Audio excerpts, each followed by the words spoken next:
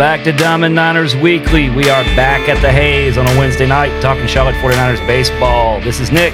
As always, I'm joined by Kevin. What's up, Niner Nation? Deuce Brad over there. Hey. And our player guest this week, let me introduce you to Michael O. Thanks for having me.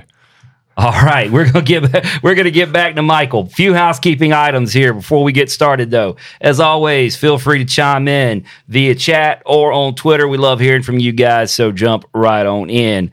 Kevin, we've got a few reminders about what is going on this week. Yeah, here's your weekly reminder to get tickets.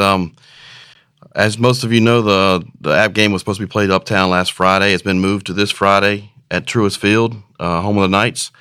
You can get your tickets by going to the Knights website. Also, we got two games at the Hayes this weekend with Western Kentucky. You can get those tickets at charlotte49ers.com. 704-687-4949. There you go. If you use your phone, you can do that. The Niners hosting Campbell on Tuesday, March 22nd in Kannapolis. Those tickets are on sale through the Cannonballers ticket office. And the next night we're hosting Davidson at Truist Field, so you can get those tickets through the Knights website. So if you haven't got your tickets, go ahead and get them now. It's going to be a great night, Friday night. The weather looks a lot better than last week.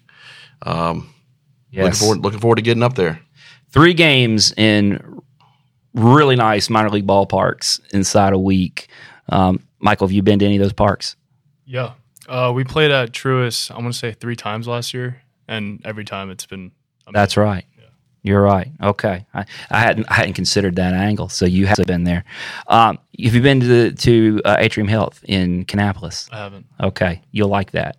That's close to home. That is a Diamond Niner Report World Headquarters home game. Yeah, I live about 10 minutes from there, and Kevin maybe 15 or so. So we're Cabarrus County people, so we'll get to that. All right, Kevin. So we got tickets coming up. If it's at a minor league park, go to the minor league that minor league team and buy your tickets to see the 49ers play either at Truist or at Atrium Health in Charlotte and Kannapolis. And if you want to come here for the Conference USA opener this weekend against Western Kentucky, charlotte49ers.com, 704-687-4949. Quick update. Tailgating, Kevin. We tailgated on Saturday. And for those of you who are in the area, I know what you're thinking. Yes, Saturday. It was, Kevin, that was the coldest baseball game I've ever been to on Saturday. It was a long day in the cold, but hey, we made the best of it, and we had a really good time. We even welcomed some folks from Iowa. We had Kramer's family in from Iowa. It was 9 degrees when they left Iowa, and they were still shivering here. They were wearing shorts. They were wearing shorts at the tailgate. Yeah, Kramer's family packed like warm weather gear because they were coming to the sunny South, Michael, and they found out different. Brought the cold with them. Yeah, they must have. They must have followed them because that was the coldest game I've been to at the Hayes. But I'm going to tell you what, even though it was cold, tailgate's getting a little bigger every week. Right. So we put some pictures out there. If you haven't been able to join us yet, Saturdays at the Hayes, come on out. We'll be out there this Saturday, and the weather's looking pretty good. It's certainly not going to be, I don't know, whatever it was, Kevin. Was it 35 degrees? With the wind chill, probably negative. Yeah, probably. It felt like it. So we had the longest game in program history on Sunday here at the Hayes, and Saturday had to be the coldest one. I don't remember when it's been colder. So anyway, all right. Let's jump in with our player guest here. We've already introduced him, but right-handed pitcher Michael O., straight out of Northbrook, Illinois. How's it going, Michael? Going great. Thanks for having me. Excited. We're excited because, I mean, you just made your first start for the Niners last night, and you had a great performance, and we got you the next day. I mean, that's good timing on our part, right? I would say so, yeah.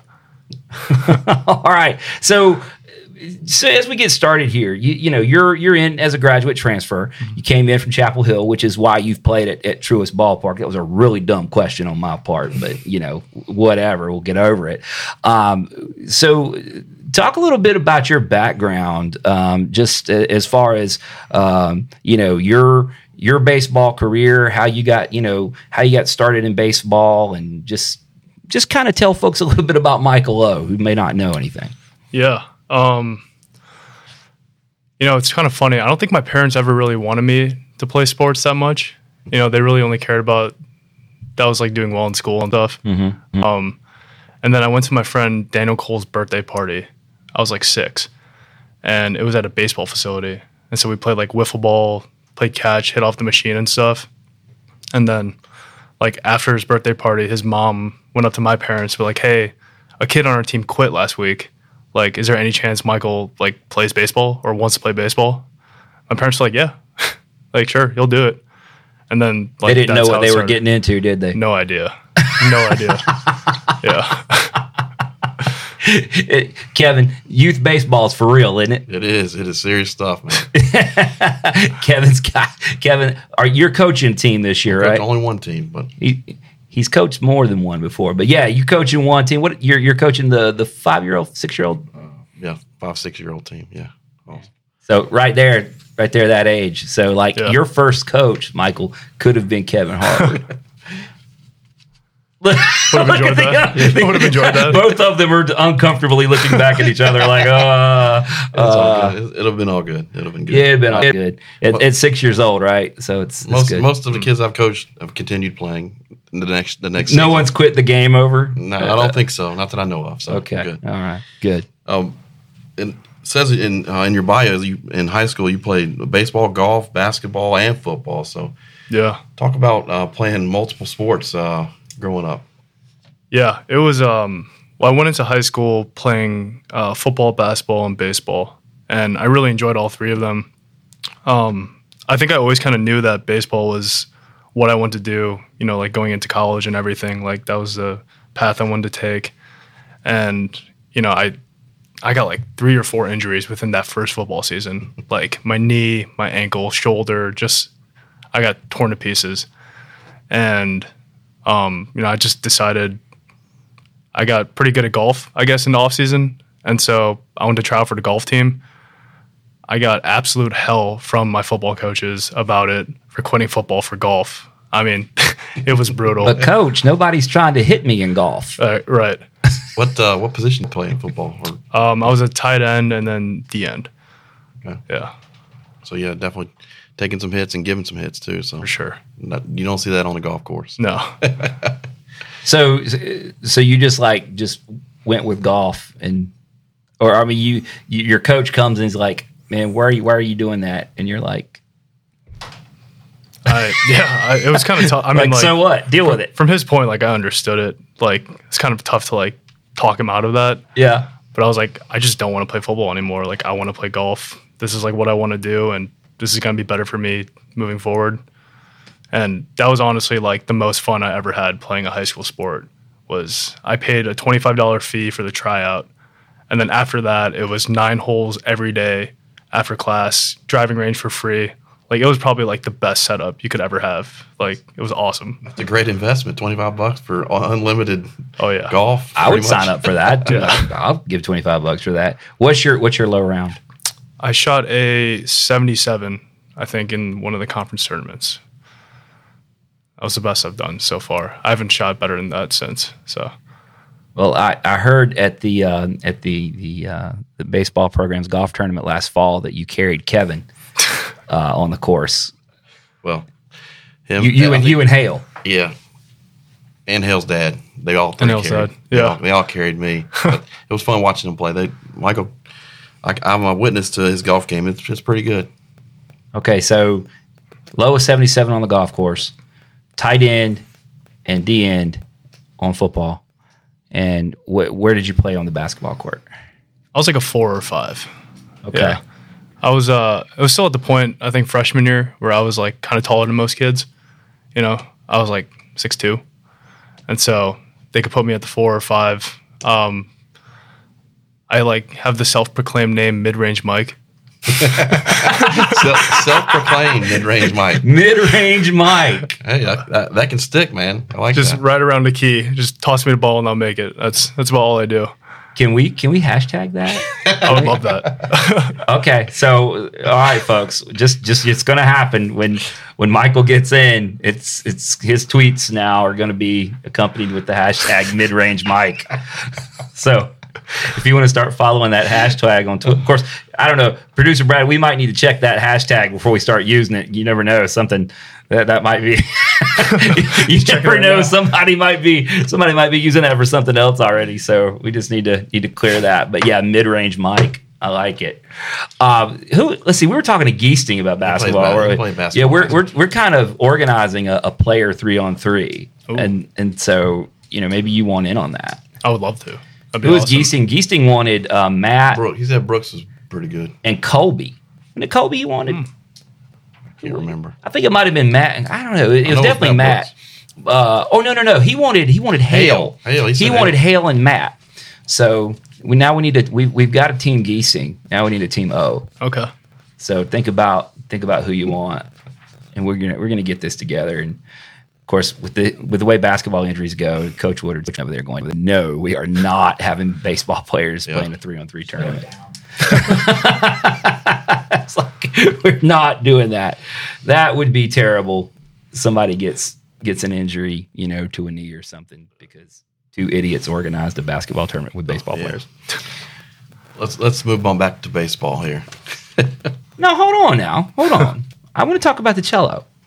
Oh, Can we talk about the cello? Yep. So your bio says you play the cello and the drums, which you may be forced to prove because, believe it or not, we do have a drum set here. We do. With Insight. There's a drum set here at the Hayes.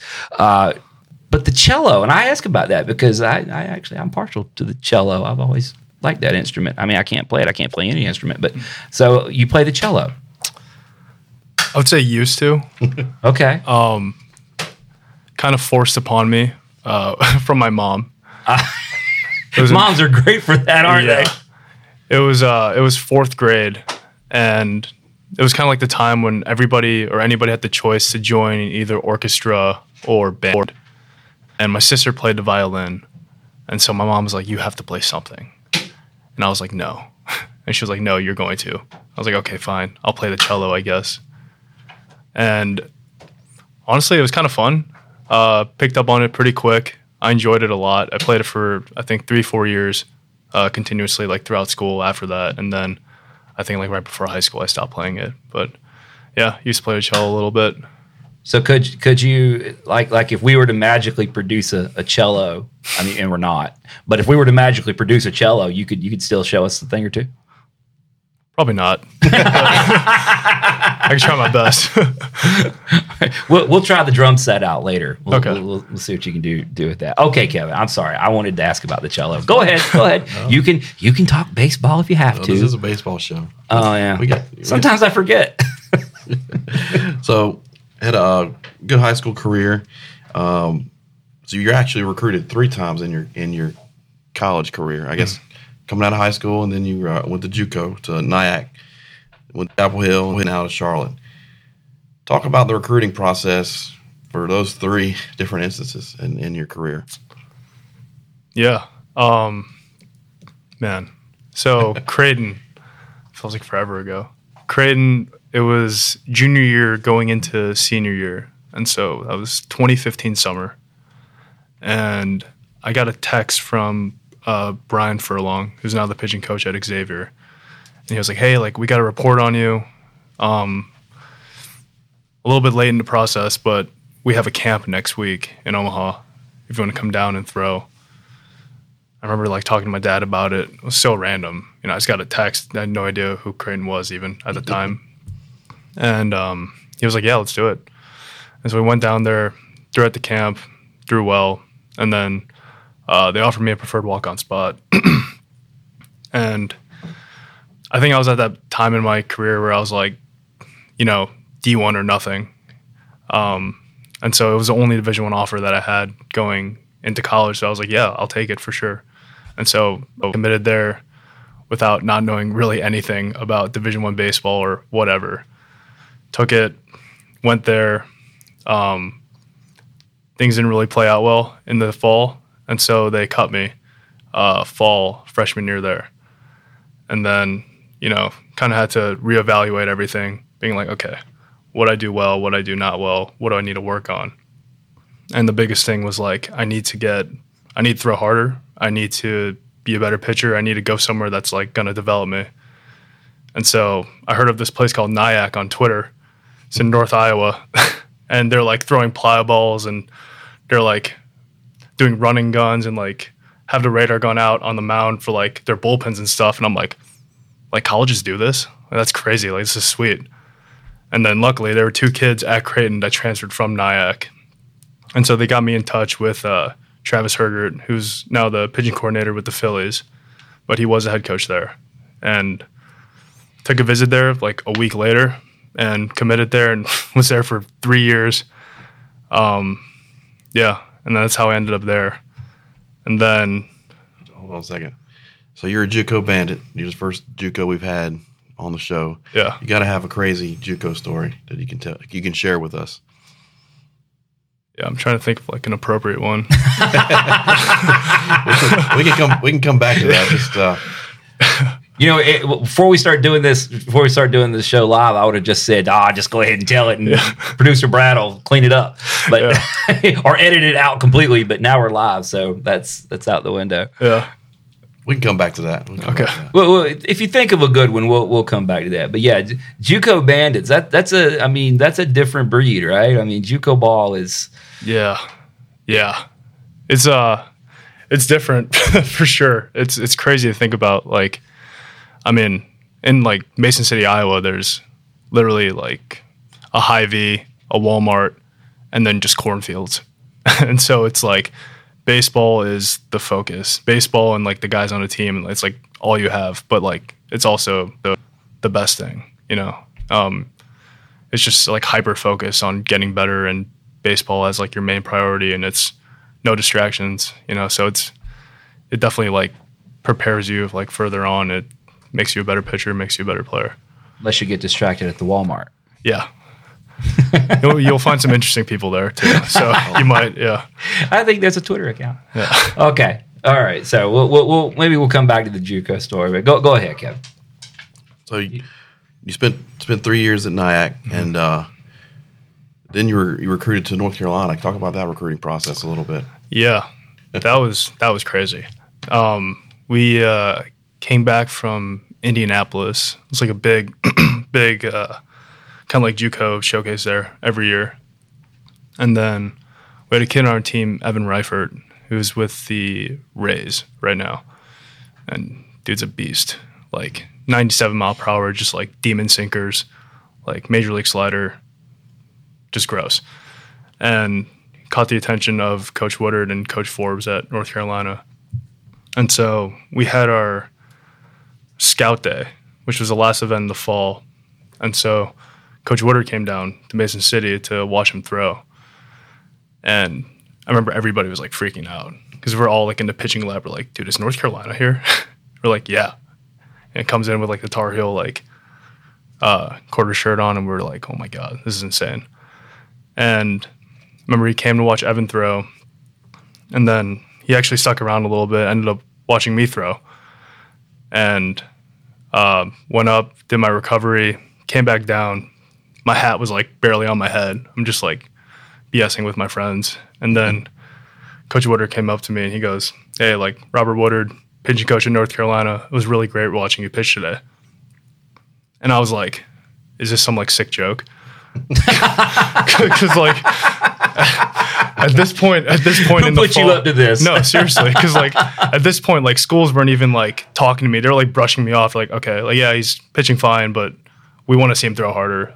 So like I've already come to the understanding that I probably won't get an offer or looked at until the spring. And now the pitching coach in North Carolina is telling me that he enjoyed watching me throw. And so I was like, this is like, where are the cameras? Like I'm getting punked or something. And then, yeah, it was crazy. Because then a week later, Evan went on his visit, came back and was like, hey, like the coaches were asking about you a lot. I was like, what? Like, yeah, they're asking about like what type of person you are you a good student, all that stuff. And I was like, that's interesting. And then a week after that. To which you immediately say, well, what'd you tell them? Yeah. And Evan's like the best dude, so like I know he only said like really good things. There you go. Yeah. And so I think it was like a few days after that or a week after, then Coach Woodard texted our head coach and was like, hey, like we have this prospect camp in Chapel Hill. We have like one more, I want to say it's like an admission slot or something. We want Michael to fill it for the next recruiting class. Like, will he come down to Chapel Hill and throw in this camp? I was like, hell yeah, of course. And so went down there, threw into camp. Obviously Coach Fox and Coach Forbes were there to watch me throw too. So it wasn't just, Coach Woodard's word that they were trusting. They actually got to see me throw, which is pretty cool. I got to throw at the Bosch also, which was awesome.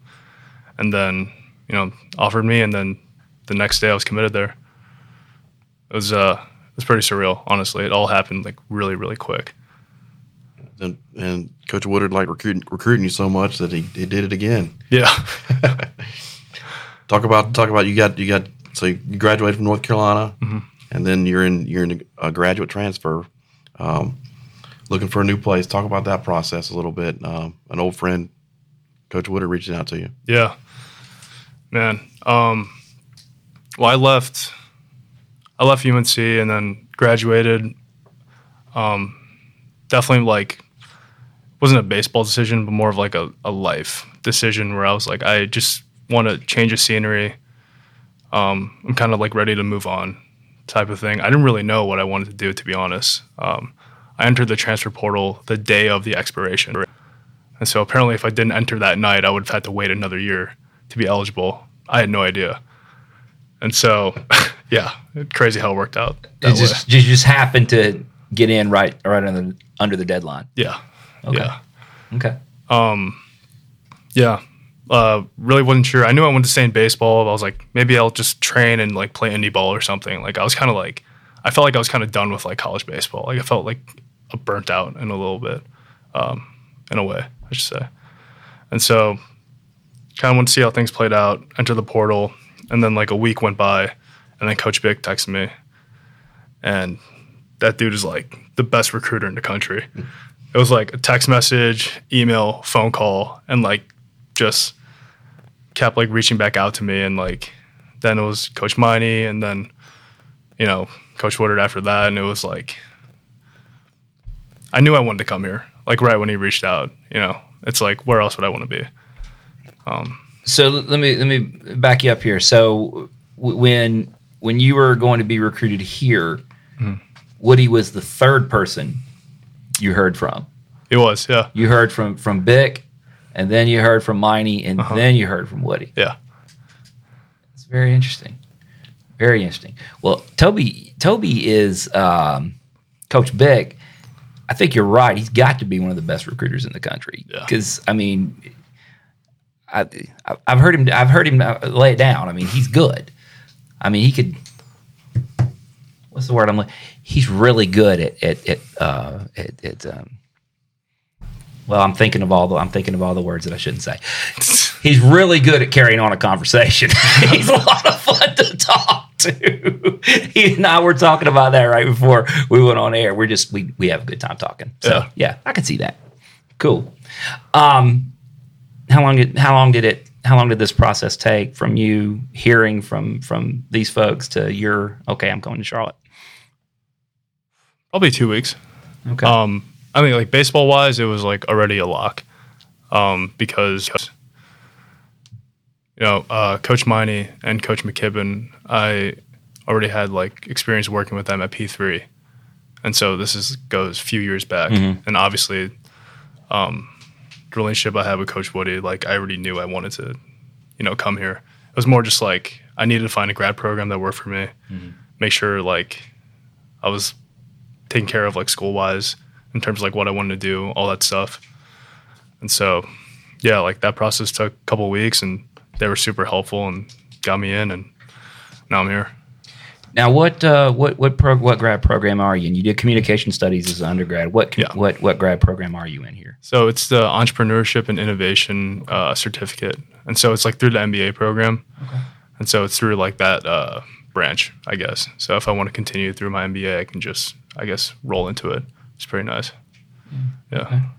Yeah, we always talk to the players about their academic side because it's always important. I mean, you guys are student athletes. You juggle so many different things, and the academic side is important. And people like knowing what you guys are doing in the classroom as far as that goes too. So we're going to come back to some baseball, but this goes together.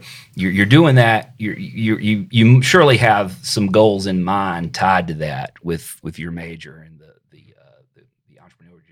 entrepreneurship, easy for me to say, certificate. Whenever baseball winds down for you, whenever that happens to be, what do you have in mind for yourself in the long term? I'm not really sure. I'm assuming you potentially want to own your own business, and you've actually kind of done some. Kevin, we'll talk about that, but you've actually kind of started some of your own ventures here, which we'll discuss in a minute. But maybe something along the lines of striking out on your own. Yeah. I think like being an entrepreneur and starting a business in some capacity is like, it's always something I've kind of wanted to do. Mm-hmm. It's something that's really interesting to me, and I feel like even if like it fails and completely just burns to the ground, like you'll learn so much from that, and like might as well take advantage of it right now while I have the time to, I guess. I can confirm for you that crashing and burning at various things teaches you a lot, Michael. It's true. You've been there. But the entrepreneurship thing, I mean, that's kind of runs in your family, right? I mean, I'm not mistaken, your dad is a businessman and is say a successful businessman. So you've got maybe some you can get some advice along the way from dad, right? Right. Yeah. Okay. Dads are good for advice, right? That's right. And whether you want it or not, they don't want to listen though.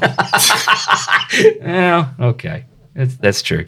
All right, back to baseball, Kevin. I'm sorry, I steered us. Well, you're kind of along those lines. You've started a Discord community for pitching development, kind of like just a place for pitchers to go to see kind of what everybody else is doing, get together and bounce ideas off each other. Yeah, talk a little bit about that.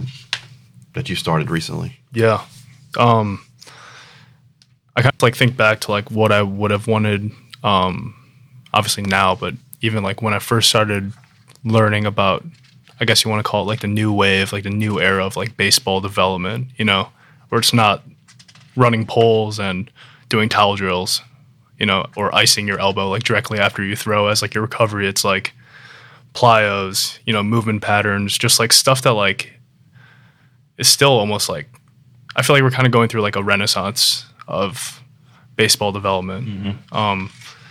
And luckily like Charlotte is at like the forefront of that. Absolutely. And, there were definitely a lot of times like throughout my career, like high school, college, where I felt like we were very behind, and information, it is abundant in the sense of like, you can find it online, but like, it's not really centralized anywhere. And so you're kind of just like looking around, scatterbrained a little bit. Might find some like golden nuggets here and there, and like you have to piece it together. But like, there's not really one place where, like collective minds and like experiences can come together to like understand it. And so like that was kind of the goal of the Discord, is like having like a direct like one-stop shop where like I want to work on my pitching mechanics, I want a plyo drill, I want some advice, etc. I go there, it's there, So you can find, like, say if I was a high school pitcher and I wanted to go that route to further develop my skills, this would be something for me to go look at and to bounce ideas, to see what has worked for guys and what hasn't worked for guys, and kind of which path that they could recommend to a young pitcher, or I mean even college guys, I'm sure, have been in the Discord. Talk about the different type of pitchers you see on the Discord. Yeah. It's kind of like, right now I would say it's mostly college pitchers. And then you have, I would say, a decent chunk of high school players and a few pro guys that are in there right now. And so something cool that I saw was there was a high school kid, I think he was like 16 or 17 years old, and he was like asking about advice for his pitching mechanics. Set his data, like height and weight, what he's like trying to accomplish. And then, you have a professional player who was responding to it and giving him advice, directly, which like, I don't know if there's that many places where you can do that, like a snap of a finger. And so like, that's something I would have dreamed to have as a 16, 17-year-old trying to get better at baseball. Right. So. Me too. It's always good to absorb as much knowledge as possible when you're. Are you on that Discord, Kevin? Not yet. Not yet. I think we actually do know what Discord is, Michael. Okay. I know that. I mean, I don't know if we're Discord's target market, but we know what Discord is. Yes, we do. But yeah, that would definitely be something I would have loved to have. Just a community to talk to with pitchers to learn more about development and stuff like that. So it's great that you're doing that, and sounds like an entrepreneurial idea to me. Yeah, I mean, that's what it's all about, right? It's finding a niche in the marketplace where there's a demand for something and filling that void. So I think you're maybe off to a good start here. Let's talk. I just checked. Looking at the time, we've kept you a while, Michael, because we're having fun. So I hope you know that's what it's all about. Is we're having a lot of. Kevin and I are personally having a lot of fun, and as long as we're having fun, that's what we're here for. Not the program or anything like that. Just us having a good time. Let's talk a little bit about your performance this year, because I want to talk about that, because you're off to such a great start. You wound up giving up this weekend. You gave up a hit and a run, your first hit and your first run. But other than that, you've been, up until that point, you had given basically nobody nothing, right? I mean, you're still sitting here with a 1.08 ERA. So you've gotten off to a great start, coming out of the pen in some spots. But then on Tuesday night, last night, you get the ball, you get the start, right? So how does that go down? When did you find out you were starting last night, and talk about how that went down? Yeah. Coach Woodard actually called me the night before. Things started off the call with asking me what I was eating for dinner that night. Probably like foreshadowing, like, hey, you should probably eat something good. Be ready for the next day. And then, yeah, like right after, he was like, hey, you got the ball tomorrow. Your game. Just be ready. Help us win. I was like, yeah. So what were you eating? Oh, I forgot, honestly. Oh, I went to Harris Teeter. I got like this microwavable it was like chicken parm dish, and I also got like a poke bowl. So I guess a little surf and turf, if you want to call it that. So the night before. Did what you were eating change after you talked to Coach Woodard? Yeah, I was gonna bake a pizza. But I was like, I probably need better food in me if I'm going to start tomorrow. So where do you? I mean, you're surprised by this, or what? What's this kind of? He calls you and is like, "Hey, you got the ball," and you're like, "Oh my gosh, I got the ball." Yeah, maybe a little bit, honestly. But I know I talked to, Coach Miney earlier in the preseason. He was like, "Yeah, like, don't know what the role is yet, but start off in the pen. Obviously, there'll be plenty of opportunities for a lot of guys for starts here and there. And so if we want to work you into that role at some point, then we will. And, just being open-minded about it, kind of just being okay with whatever, as long as I'm throwing, it doesn't really matter. Yeah. Just looking at the tail of the tape here, 8.1 innings pitched, 3 hits, 1 run, 8 Ks. I mean, that's you're off to a great start here, Michael, and I have a feeling that not only, I mean, you're doing a great job on the mound too, but just when you're dealing with a pitching staff, and we've got a lot of young guys in there as well, and having your experience has got to be an added bonus. Just having you in there day to day, you've kind of been there and done that, right? Mm-hmm. So it's good to have you around on so many different levels. I will say, I think we can't get away without talking about the fact that I guess after you got off the phone with Woody, you must have, did you call your dad or text your dad? I texted my dad. Okay, because your dad was here last night. Yeah, he was. He hopped a flight yesterday morning. right? I mean, so he booked a flight on Monday night. Yeah. I'm assuming, and got into Charlotte on Tuesday and was here. And you took him back to the airport this morning, right? I did, yeah. That's got to be pretty special. That's pretty cool. He was so excited in the stands last night. Yeah. I mean, in fact, I guess when you came off, I mean, he sat in the student section. I think at one point he was leading the cheers for you. Right? Oh, that was cool to get to see. It's really, I've said this a couple different times, but when we first started doing this, I felt like I was mentally, I kind of identified a little bit more with the players and used to think about how the players were viewing things. But as we've done this a while now, we've somehow gotten older. I really look at it more from the parent perspective these days. Just seeing his pride and everything, that had to be pretty cool. So, did he take you out? Did he take you out to dinner after the game? Maybe. Yeah. So I'm guessing y'all did not go to Harris Teeter. No. What'd you get last night? God, what did we get? I'm trying to think. Oh, we had at the hotel where he was staying. Okay. The one on campus. Oh yeah, over here at you went to the Golden Owl. Golden Owl, yeah. Yeah. That's actually a good choice. That was great. It's pretty good stuff over there. Okay, Michael. Well, we have detained you for an inordinate amount of time, and you probably have some schoolwork or something to get into. Or he's like, I'm a graduate student, so we're gonna let you go and get Woody in here to talk a little bit about the upcoming week. But man, we appreciate you stopping by. Yeah, thank you so much for having me. It was a lot of fun. All right, folks. Producer Brad's gonna give you a word from our sponsors. I don't think we still don't have any sponsors, do we, Producer Brad? No, he says no. Okay, we're gonna get you a word from our non-existent. Maybe Harris Teeter, the Golden. Maybe Harris Teeter and the Golden Owl. We're plugging in pretty good. So give us just a second, folks. We'll get Coach Woody in here. We'll be right back.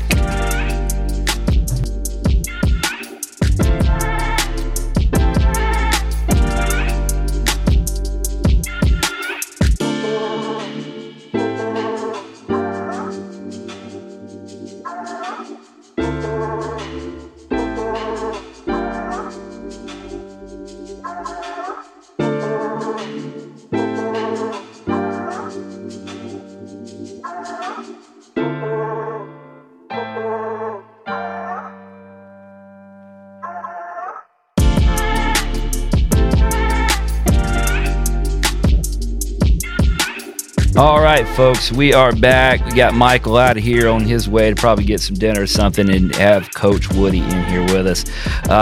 Coach, I think you said you wanted to kind of start by giving some of the backstory on Michael. You want to take it from there? Yeah, no, I mean, I think there's so many great things about this profession. Certainly, one of the best is the recruiting process and the relationships you get to build along the way. And I remember it like it's yesterday, honestly, when I was over there kind of working on some things, and he was describing, that winter day. I mean, I think it was January. I was up in Mason. Was it Mason City or Northern Iowa? I was in the gym.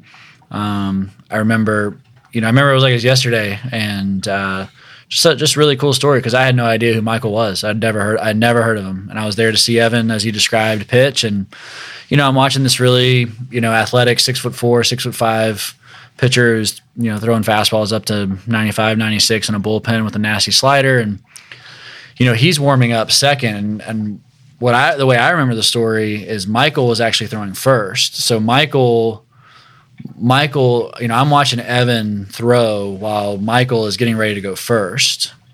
And so they're doing this live at bat thing where they're the pitchers are throwing to hitters in cages, and so I'm watching them warm up in this mound off to the side and out of bounds territory of a gym.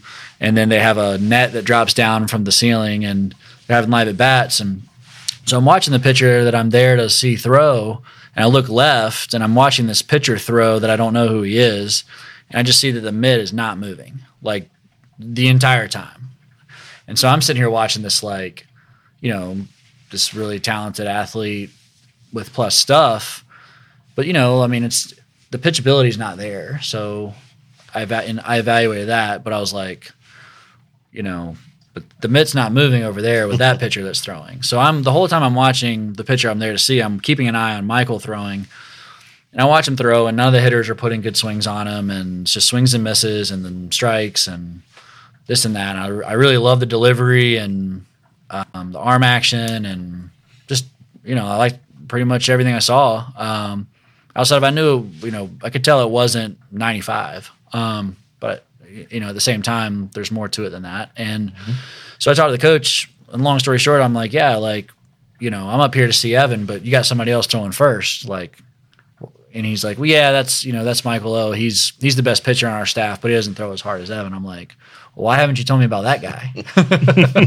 And so, and he goes, well, I just, this and that. We talked about Evan. And so, yeah. And so I just, I myself was not, I was, in college, I wasn't really a velocity guy. I was more of a pitcher. And one of the best pitchers I've coached was when I was at UNC Wilmington was Matt Batts, and he topped out at 84, 85. So, I'm always on the lookout for guys that I think are unique and can really pitch. And, when I'm seeing swings and misses, I don't really care if it's 84 or 85 versus 94, 95. And so, just followed up with Mike, and he came down. He pitched in a camp. He threw 3 innings. He literally struck out 9 hitters in the camp. There wasn't a ball that was put in play. And he topped out at, I think, 88 that day. And just talking to him, I mean, y'all have gotten to know him here just on the podcast and being around him. He's just, he's one of the nicest young men I've ever coached. One of the most driven, hardworking, persevering, respectful young men I've ever coached. And, so he was just a complete no-brainer for our coaching staff to recruit him the second go-around here at Charlotte. And just, tickled to death that he's here. And heck, he's throwing really, really well for us. And he's a huge part of our team. So it's a great story, but and the cool part is it's still being written. Right, yeah. It's great that you recruited him, never got to coach him at Chapel Hill, but you finally get to coach him a couple years down the road here. So looking forward to seeing how the story ends here, and we're liking what we're seeing so far from Michael. Yep. So when do you recall that moment when you walked up to him, and did he seem like, okay, what's going on? Like you were about to prank him or something? Not clearly, not clearly.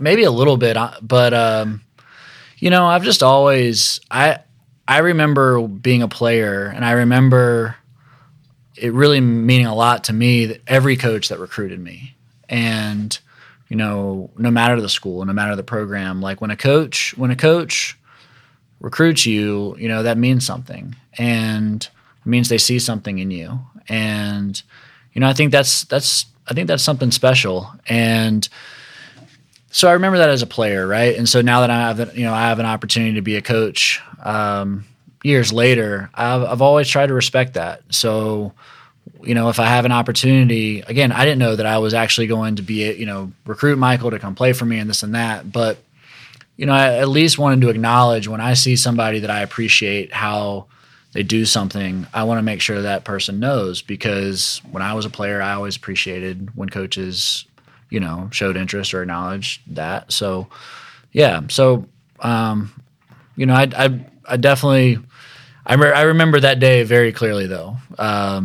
Nyack is an awesome program. In fact, Colin Kramer is from Nyack as well. And so, Michael described it perfectly. I mean, there is nothing there but baseball and your teammates and coaches and Walmart. Yeah. In fact, I think I stayed in Minneapolis and drove, I think it's like 2 hours south or west. Can't really remember, but I stayed in Minneapolis. And I love Minnesota. I love that area. Not particularly in January, but again, it just gets back to one of the great things about our jobs is you never know who you're going to meet. You never know where it's going to take you. And baseball has taken me some really cool places and unique places, and I would categorize that as a unique place. So yeah. So they're big on development there. So they are, yeah, and that's the other thing too is like there's from a synergy standpoint, like I knew that Michael trained the way that we wanted to train him at UNC. And then when I came here, Michael trained the way that we want to train here at Charlotte. So it just, it made sense. It makes sense. So a couple things before we talk about some baseball. We've got some stuff coming in here. And this one's definitely worth talking about here. And he took a picture of his TV, which means we're On his TV. yeah. I'll show it's. There we go. This is Sydney Pike. Yeah. Sydney is watching us at home, but that's worth mentioning. Bringing up Sydney because I believe he got engaged. Was it Monday? Is that right? He did. Yeah. Sydney just got engaged Monday night. So congratulations to Sydney Pike, who is like the Swiss Army knife of Charlotte baseball, who does a little bit of everything around here, right down to the laundry, being in like literally the laundry, making sure all the unities are clean and all that good stuff. And the left field line too. And the left field line. That's a thing. I don't know if you know that or not. Are you in on this? That like our play is tied to how straight Sydney makes the lines on the field. So I mean, there's you talk about wins above replacement. I don't know what Sydney's is, but it's pretty high. Sydney's WAR is high. High. So Sydney's engaged now. So shout out to the happy couple. Congrats from all of us here. Very special. Yeah, so that was cool. If you want to see pictures of their engagement, I think we retweeted that, didn't we, Kevin? Right. Yeah, so go check that out. A couple other things came in. Our buddy Jimmy Touchstone wants you to know, Coach, that he's has been in the bullpen warming up. He's a 50-year-old righty who tops out at 49 miles an hour. So it's all about being unique. It's perfect. Well, Jimmy, I don't know if you've got any eligibility left, but I'm pretty sure that academic eligibility might be an issue with Jimmy. So I don't know. Well, you got to know your role. He's got a great role of a tailgater and super fan. So yeah, he's a glue guy. Yeah.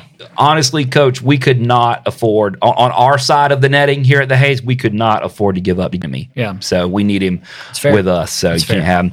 And then New Alias, who I have a feeling I know who New Alias is. He literally called himself New Alias because we outed him on his other one, on his old alias. I have yet to see a player interviewed here who didn't impress me with their character. So we have a great group. Yeah, cool stuff. So glad to get in some shout outs here coming in from Niner Nation tonight. So let's talk a little baseball, Coach. Since the last time we talked to you, took the series from App here at the Hayes, 2 out of 3 here, and beat Presbyterian last night. Let's go back to let's just talk a little bit about what you saw out of your squad from the App game or from the App series. As we touched on a little bit ago, Friday night was originally going to be uptown, and then weather changed that, and weather was a factor all weekend for the App game, frankly. Or the App series, sorry. So the game on Friday ends up being at the Hayes. And what time did we start? We started at 1 o'clock. Mm-hmm. So the whole weekend was kind of a strange weekend of baseball. It was good, but it was kind of had a different feel to it all weekend. Yeah, definitely. I mean, it's baseball is a very creature of habit sport, right? And it's just kind of like, okay, it's like 4 o'clock, 3 o'clock, 1 o'clock, pre-daylight savings. And then all of a sudden you get daylight savings. It's like, all right, 6 o'clock, 3 o'clock, 1 o'clock. Mm-hmm. And then, I think we went, 1 o'clock. We went 1 o'clock, and then we had 1 o'clock, 2 o'clock. Yep. Then we had a 2. Then we moved it up to 2 o'clock. And then we moved it up. Or Sunday we kept it the same. But it was, it was just, it's one of those things. I was really proud of our guys for. I felt like they handled the being flexible and adapting and just being ready to play. And compete and win a series. I thought that everybody handled it great, and I think that bodes well for us because that's what you have to do in a baseball season. It's you have to be a team that's comfortable being comfortable, and you have to be a team that's very self-motivated and intrinsically driven, I guess, from the standpoint that if it's a packed Friday night uptown, then that's easy to get up for. If it's 1 o'clock and people haven't gotten off work yet, which I thought the crowd was great. I thought that the turnout Crowd was good. I thought that all the crowds, considering the time and the weather, I thought they were tremendous. And I thought our guys did a great job of being ready and competing. So anytime that you can take 2 of 3 from an in-state opponent, the caliber of App, and I think is really good. I mean, obviously, the competitors we are, when you get the opportunity to sweep, we all want to do it, and we were right there. We were right there. You were a little more than right there. Yeah, but that's baseball, and we It actually happened. I saw it. We control the things that we can control, and I thought that Matt Brooks came in and he got the lead out at third, and and then got the next out, and then we, Drumheller puts a good swing of the bat to center field, and just as we practice every single day in defensive fundamental drills, Jake Cunningham comes up and throws the runner out at home. Caden Hobson, catches, makes a play on the ball, puts a good tag on, and the umpire saw what he saw, and that's part of the game. So it tied the game, and we had other opportunities to win, and you credit App State for prevailing right there, But and then we moved on, and that's I think that is another thing that I'm really impressed with this team is they have the ability to, take punch or punches and either respond or move on. And I felt like we did that Tuesday night with how we came out and played against a really gritty and good Presbyterian team. I was really impressed with their club last night. So, and we're working backwards here a little bit, but that's fine. The Sunday game was 5 hours and 40, was it 42, 43 minutes? Well, longest in school history. Longest in school history. Is that the longest baseball game you've ever been a part of? That's a good question. I don't think I've been a part of a 6-hour game, so probably. I've been a part of the. Let's see. I've been a part of. At the time, the 2000 and 2006, I was a part of the longest length of time College World Series game in history against Cal State Fullerton. It was a 13-inning game, and the length of time was close to that. I don't think it was 540, though. I think it was a little bit under that. And then 2018, I was a part of the longest 9-inning game in College World Series history when we beat Oregon State in that game. And then it's funny because I remember all 3 of them, and then Sunday, against App, I remember all 3 feeling the same. It's like it's one of those things like you feel like you just came out of a like mental warfare, like you're just and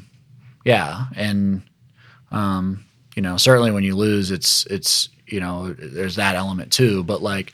I know like physically and mentally those things, they just feel different. And I know our student athletes that were on their feet actually playing the game, they were, but they laid it on, they laid it on the line. Both teams did. And like I said, that's the nature of the game. Again, I thought that our guys did a great job of using the off day on Monday to recharge, regroup, recover. And I thought we looked really fresh and ready to go last night. And after playing 30 innings of baseball, one of which is the longest game in program history, and seeing the guys look as fresh and ready as they did, and look at our bullpen come in and look the way that they looked, I thought it was extremely promising. Talk a little bit about that. I think you used 9 pitchers on Sunday, and I think it might have been 11. 11 pitchers. Okay. Yeah, I'd have to go back and look. It's not. Go ahead. I'll get us a number. Yeah, Go ahead. Well, you had at least 9 plus a shortstop. Right. Yeah. Talk a little bit about. I know Jack's pitched before in summer ball and stuff, and then he was a 2-way player at one point. Talk a little bit about bringing Jack to the mound for 11. For a couple outs in the, I can't even remember what inning it was. When we brought Jack in? Yes. Yeah, so I think we brought Jack in with first and second, nobody out, and a 2-0 count. And That was the 12th. That was the 12th. And once we went to extra innings and so Jack has been on our dugout card as a pitcher the entire year, really for these types of situations. It's like one of those things where, you just, the situation might present itself, and we felt like in this case it did. When you throw that many pitchers, you start your game plan. Okay, we have this many bullets physically remaining, and this game could go 20 innings. Right. I've seen that before. I'm glad it didn't. So it can happen, and so we knew that we had talked about it once we went to extra innings, and we knew that if we pitched Jack, we weren't going to let him pitch more than probably 15 pitches. So, at that stage of the game, plus we've seen Jack throw before, and we feel really good about his ability to, fill up the zone with the fastball and spin the breaking ball. And we felt like against, in that stage we needed strikes and we needed spin. So we felt, first and second, I think he came in the first he faced. He got a ground ball right to first base, which Josh made a great play, and we took the out. And then, I think he went base hit, strikeout, and we made a change or flipped that order. But I thought he just did a tremendous job coming in those circumstances. I thought the toughness, grittiness that he put on display the entire weekend was incredible. Because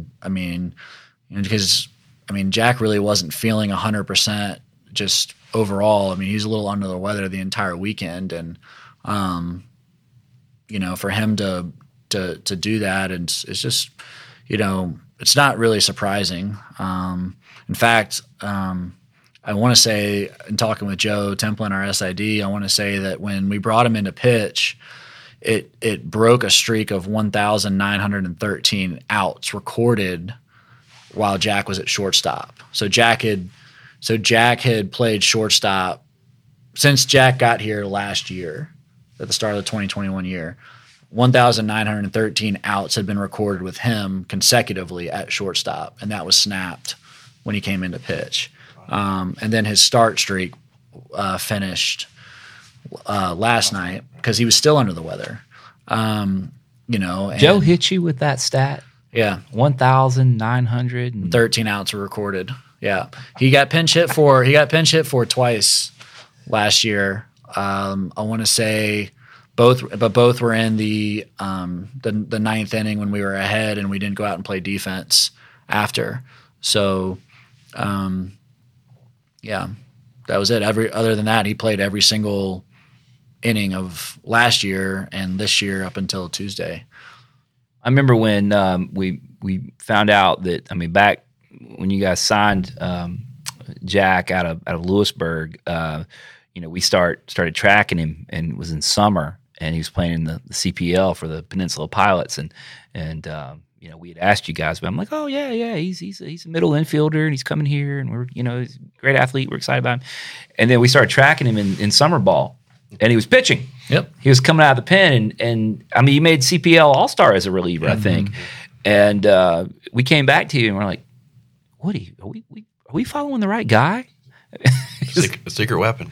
Yeah, it's like, is he going to pitch for us? At the time, you're like, it could, but I don't know. We need him to do this role and this and all. He can. It's just really, it's just really difficult to do. Not that he can't do it, but asking someone to play shortstop and to come out of the bullpen. Just doing it that one weekend is not easy to do, and so just conscious of his arm's health and general well-being and that kind of, his career. We've kind of just tried to, be conscious of that. Sure. But at the end of the day, I haven't met many people that love playing baseball more than Jack Dragum. So, when he plays for the Peninsula Pilots, I'm not gonna stand in the way of someone that just loves to play the game and that as much as he does. So it's he's awesome to coach, and he's got multiple weapons that help us win ball games. Well, we did that was last week's show, wasn't it? We did like a Jack Dragum appreciation moment. Yeah, because we on this roster we have so many guys that do so many things, and it's kind of easy for sometimes for guys to kind of fall through the cracks a little bit. And Jack's we're probably guilty of letting Jack fall through the cracks a little bit, mainly because what he does, he makes it look so easy. He's as good of a college shortstop as I've gotten to coach, and so I know our coaching staff and his teammates. I know we certainly don't take it for granted, and I know y'all don't either. He's a really good player. Yeah, for sure. So now we already had this conversation offline, but let's get it on record here. I think we decided that Saturday was the coldest game that you had participated in south of the Mason-Dixon. Is that right? Yeah. Well, south of Blacksburg, Virginia. Okay, south of Blacksburg, Virginia. Yeah. Because you brought up a couple of times in Pittsburgh and maybe even Boston College? Pittsburgh. I would go Pittsburgh, Notre Dame, Boston College in that order. The three coldest fields I have been at, to the point where, and I describe it as like, when you've got like extremities that are in pain, like that's cold. And those are the three places. I don't remember that at Boston College, but I remember Pittsburgh and Notre Dame being like, I don't know if this is even healthy. Yeah, like this is pretty high risk what we're doing right here. I talked to someone who may or may not live in Florida, who said that when they got back to their room on Saturday night, their feet were purple. It was cold. I believe it. Yeah, and it was totally the wind chill factor, man. It was bad stuff. Okay, so you guys, it was a gritty series. We got the series win.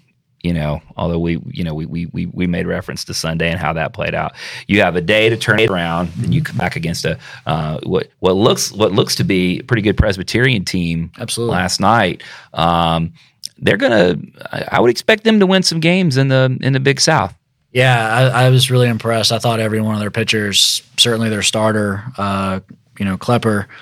But they threw 4 arms out of the bullpen that I thought that really, really did a nice job. And, we have a ton of confidence in our lineup, and, to keep our lineup at bay as they did, that's hard to do. And so, credit to them.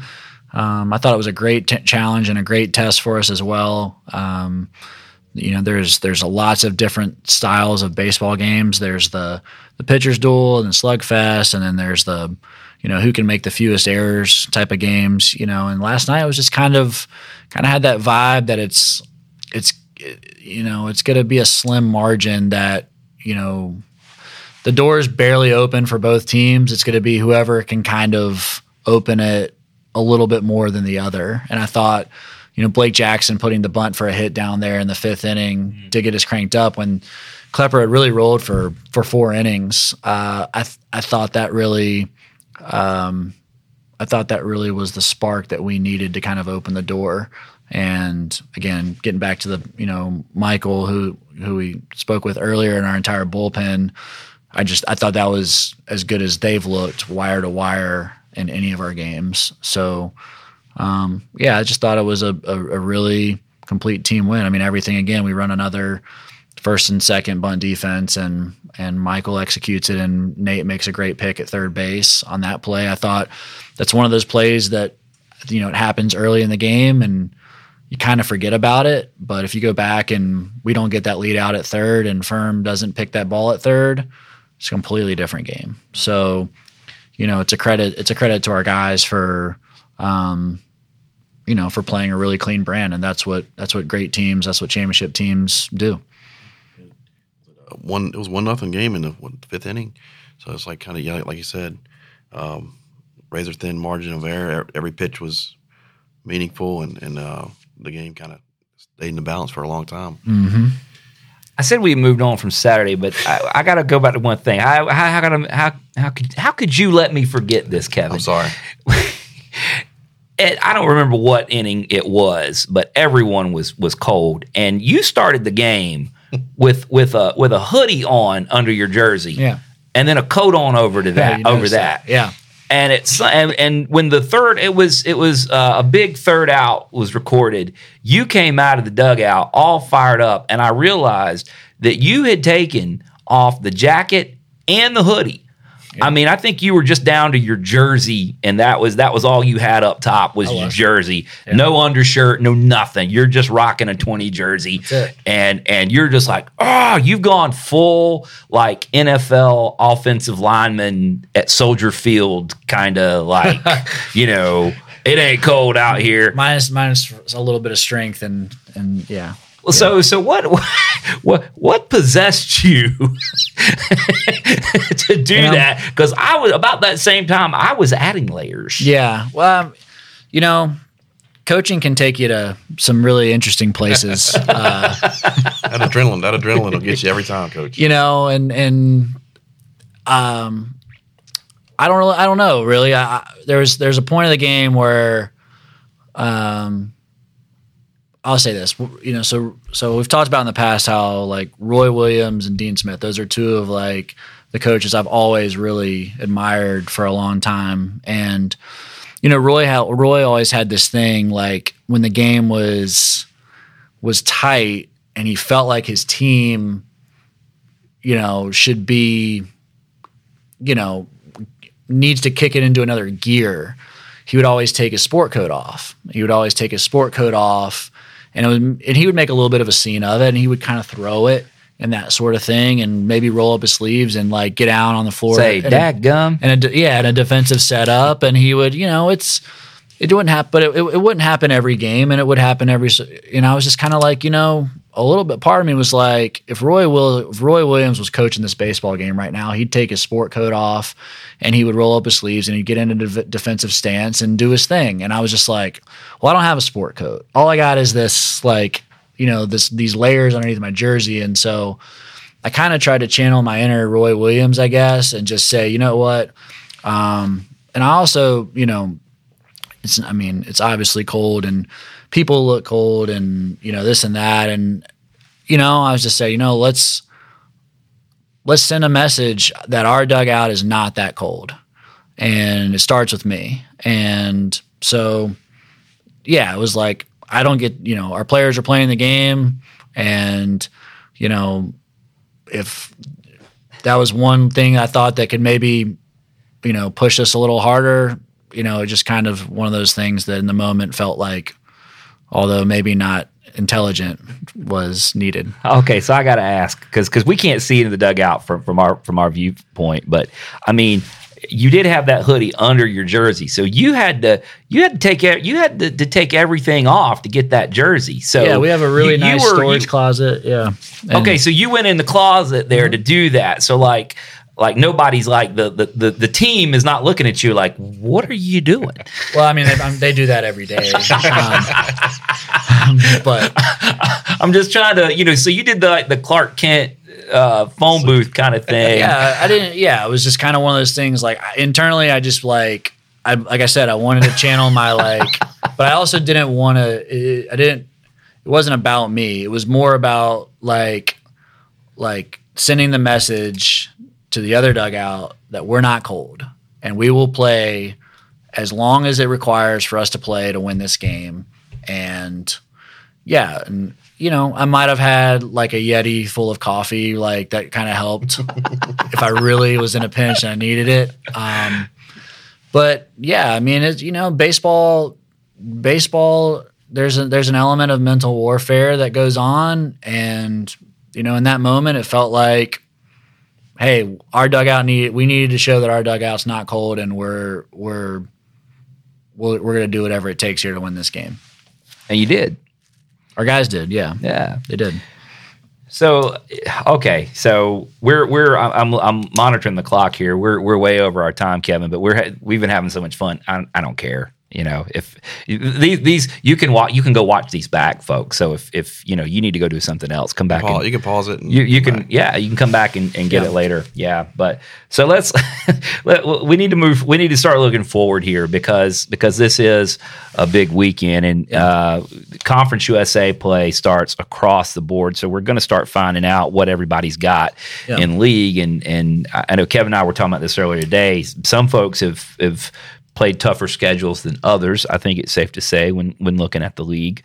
But we're starting with Western Kentucky coming in. They're coming in 8-8. They just lost a series at home to Illinois last weekend, and last night while we were playing, they dropped an extra innings contest to Belmont. For reference, they were picked 9th by the coaches coming into the league. So. They'll be coming in here looking to play spoiler. What can we expect from Western Kentucky? Well, I mean, Coach Pulaski's been in the game a long time, and he was the pitching coach at College of Charleston when I was in high school, and they had clubs that were winning 50+ games when he was there, and then he went to Auburn, and I think maybe San Diego State before he goes back to Western Kentucky, and his teams are just always really well coached. They're always hard-nosed and tough, and I know he's got a pitching background, but Western Kentucky, they always kind of have the MO of having really athletic, versatile bats that can run. And, just early look at this team on video, it's, there's a lot of guys back. There's a lot of guys back. There's some familiar names from last year's series, which was really tight. I know we went 3-1 in the series, but it was very, very competitive. And, it's going to be every series in Conference USA is hard fought and gritty, and but this lineup is really good, and they've got a different mix of speed and power and lefties and righties, and so we're gonna have a challenge this weekend for sure. But we are playing at home. We are playing the Hayes, and that's a good thing. And the weather's got to be. The weather forecast looks pretty decent too, and uptown. And uptown. So quickly touch on that. Their staff is expecting to come to the Hayes on Friday. So you reach out to them and say, "Hey, how would you like to play uptown at our minor league ballpark?" I mean, they're like, "Yeah." They said, yeah. I mean, honestly, I was here pretty late. I was here pretty late Thursday night when we were making the call because we were trying to hold out as long as possible last week to try to play uptown and to not change things and this and that. But ultimately, we've got to do everything we can, to play a 9-inning game. And just looking at the forecast, it didn't look like that was gonna be able to happen. We also want to be respectful of the Knights' playing surface and staff and everything there. So, they threw out the opportunity for us to play next week. So, and talking with our team and our staff and talking with, Coach Smith at App State and their staff. And, I was also texting with Coach Pulaski and their staff. It was... You were playing air traffic controller. Oh, yeah. Yeah. And then you throw in the scouts and you throw in, it's just... it's just, there was a lot of people involved in being conscious of making that decision. But Coach Pulaski and those guys said it sounds great. It sounds like a great idea. And I think the weather's going to be better and temperatures will be warmer and we'll get an opportunity to play in one of the nicest ballparks in the country. Kevin, you kind of efforted this. Fans with tickets from last Friday, they used the same tickets, right? Right. You don't have to do anything. You just show up with your tickets from last Friday, and they're good for the same seats as for this Friday. Sorry, not Saturday. Last Friday to this Friday, they're same seats and everything. And the following game against Davidson, I believe. I think they work for both. I think they work for both games. You could transfer them to the Davidson game if you wanted to, but they were. I think it works for both. Okay. Yeah. Right. Okay. So, you've got no excuse if you bought tickets for that App State game last Friday night. You already have tickets for Friday night. So let's go. Let's get it done. just looking at, we were taking a look at some of their numbers, Coach, and you mentioned this. You're talking about they always have some athletes who can get it done. I mean, they got 3 guys all batting over 300. So they've got some guys at the top of that order that can get after it. Yeah, they have some returners that again are notoriously good hitters, and then they did some heavy recruiting at the junior college level and transfer portal level to kind of complement them. So yeah, it's a really good lineup. It's going to be a well coached team that it's going to be a good challenge for us. So and then they've got Cates back who's been in their weekend for a number of years now. He's a high pitchability guy that can really keep guys off balance, and it's going to be a good test. But that's what Conference USA is, and that's why we're all here, and that's why our guys came to play at Charlotte. Our guys came to play against the best. So we'll have a good test this weekend. Just quickly looking at some of the other matchups here, be interesting to see how this is always such a fun time of year because everybody's played the bulk of their non-conference schedule, save midweeks, and then you kind of get to see what everybody's got as we start measuring against conference opponents. So in addition to Charlotte and Western Kentucky, you've got Marshall making the trip to FIU, Old Dominion at Middle Tennessee. That'll be interesting because Old Dominion's coming in 14-1, and that's where we go next. I'm sure you didn't know that because you always look one game at a time. Right. But just so you know, Coach, we go to Old Dominion next weekend. That's good to know. Thanks. You're welcome. To see how that shakes out, they're playing Middle Tennessee on the road. Now, probably the series to pay attention to just in general for the conference is FAU at Southern Miss. I mean, that's always, those are 2 teams that are always up there near the top of the league. Louisiana Tech at UTSA, that's probably going to be a gritty series because those are a pair of gritty ball clubs. Then UAB at Rice. It's UAB's off to a pretty good start, and Rice, a lot of folks that haven't followed their program as much more recently are kind of surprised at some of the transitions that Rice is making. But they're in the first year of a new regime. I guess the fair way to say it is Rice is a little on the struggle bus a little bit to start this season, but long term they've got so many advantages. You have to figure Rice is gonna get it turned around, and we're all going to the same league, the AAC, with them. So yep.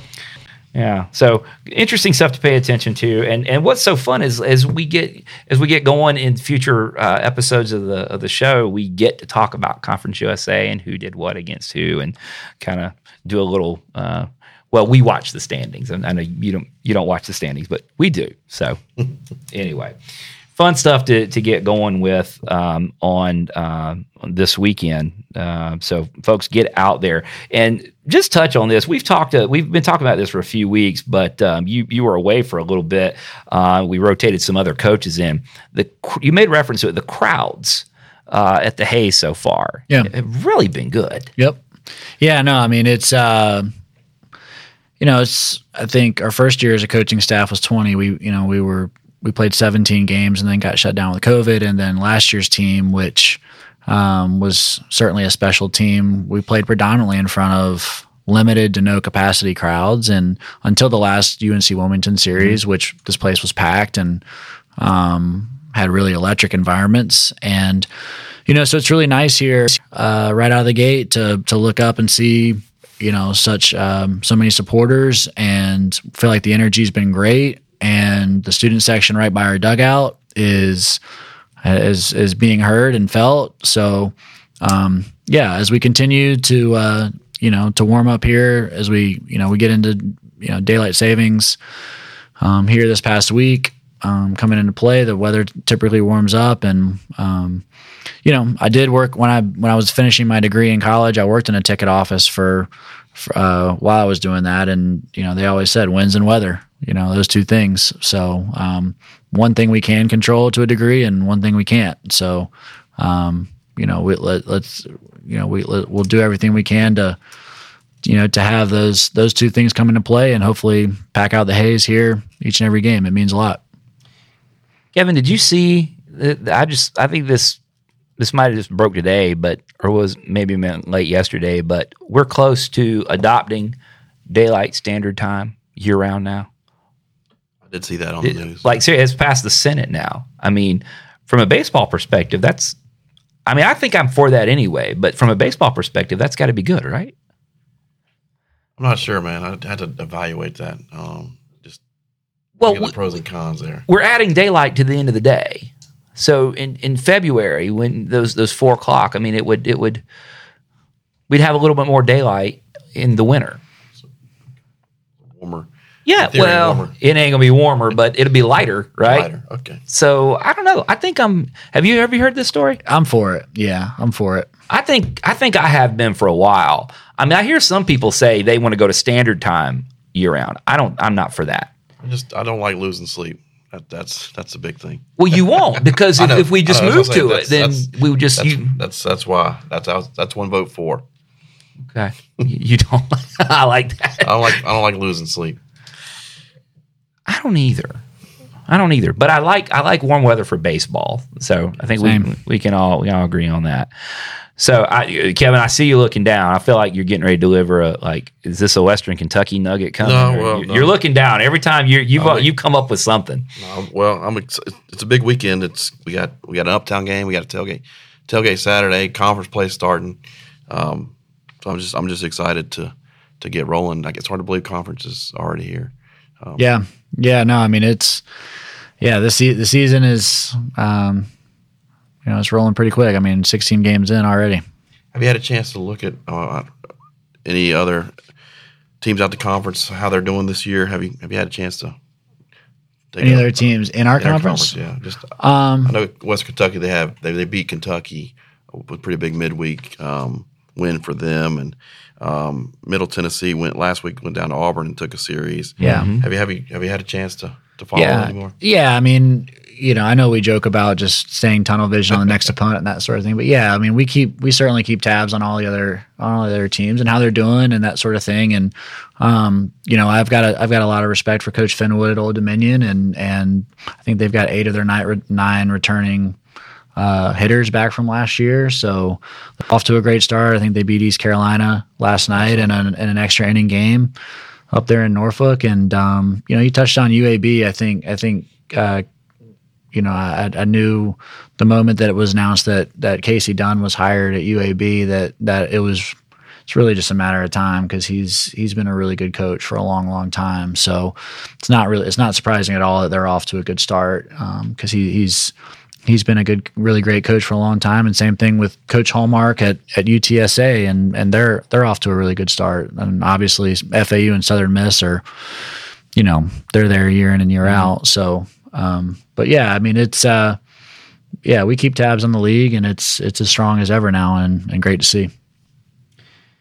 All right, so we need to wrap this up. We're like an hour and a half now, but if you're still with us, you're totally down for another hour and a half if you're still with us at this point. I have a feeling that we're still doing pretty good numbers up in Arden, just a guess. Arden strong. I think we're probably still doing the Arden contingent is probably still with us, and a few other folks as well. But Coach, we always give you the last word. Yours again. Yeah, no, I appreciate it. I think. I think we put out on social media today that Coach Hibbs was inducted into the 2022 Wichita Sports Hall of Fame, and I think I would be remiss if I didn't, if we didn't acknowledge the fact that he spent 27 years here and 819 wins, 7 regular season championships, 4 conference tournament championships, 5 NCAA tournament appearances, and he was 3-time Coach of the Year here when he led our program. And it's really, again, it's just really apparent, obvious to see how much Coach Hibbs cares about Wichita State, and not only that program but that community. And for him to receive that recognition, that level of recognition, for a place that I can tell, means very much to him. I just want to say congrats, Coach, and everyone here that's affiliated with our program is very happy for you, and that's awesome. yeah, congrats to both him and Lisa. Yeah. For the honor, because it's baseball's a team sport, right? And that goes right to the home as well. So fantastic. So yeah, great. I'm glad you brought that up. Yeah, that was neat to see. Okay. All right, folks, we are beyond out of time for this week. Look for this podcast wherever you like to find your podcast. Make sure to subscribe in order to be notified of new content. You can find us, Diamond Niner Report, on social media, Twitter, Facebook, Instagram, and nope, still no TikTok. Reach out anytime you'd like. We love hearing from you. If you're old-fashioned like us, just say hello at the ballpark. For Kevin, producer Brad, Coach Woody's back with us this week. This has been Nick, and we'll see you at Truist Ballpark, or at Truist Field on Friday night. Then the Haze. Then the Haze. Go Niners.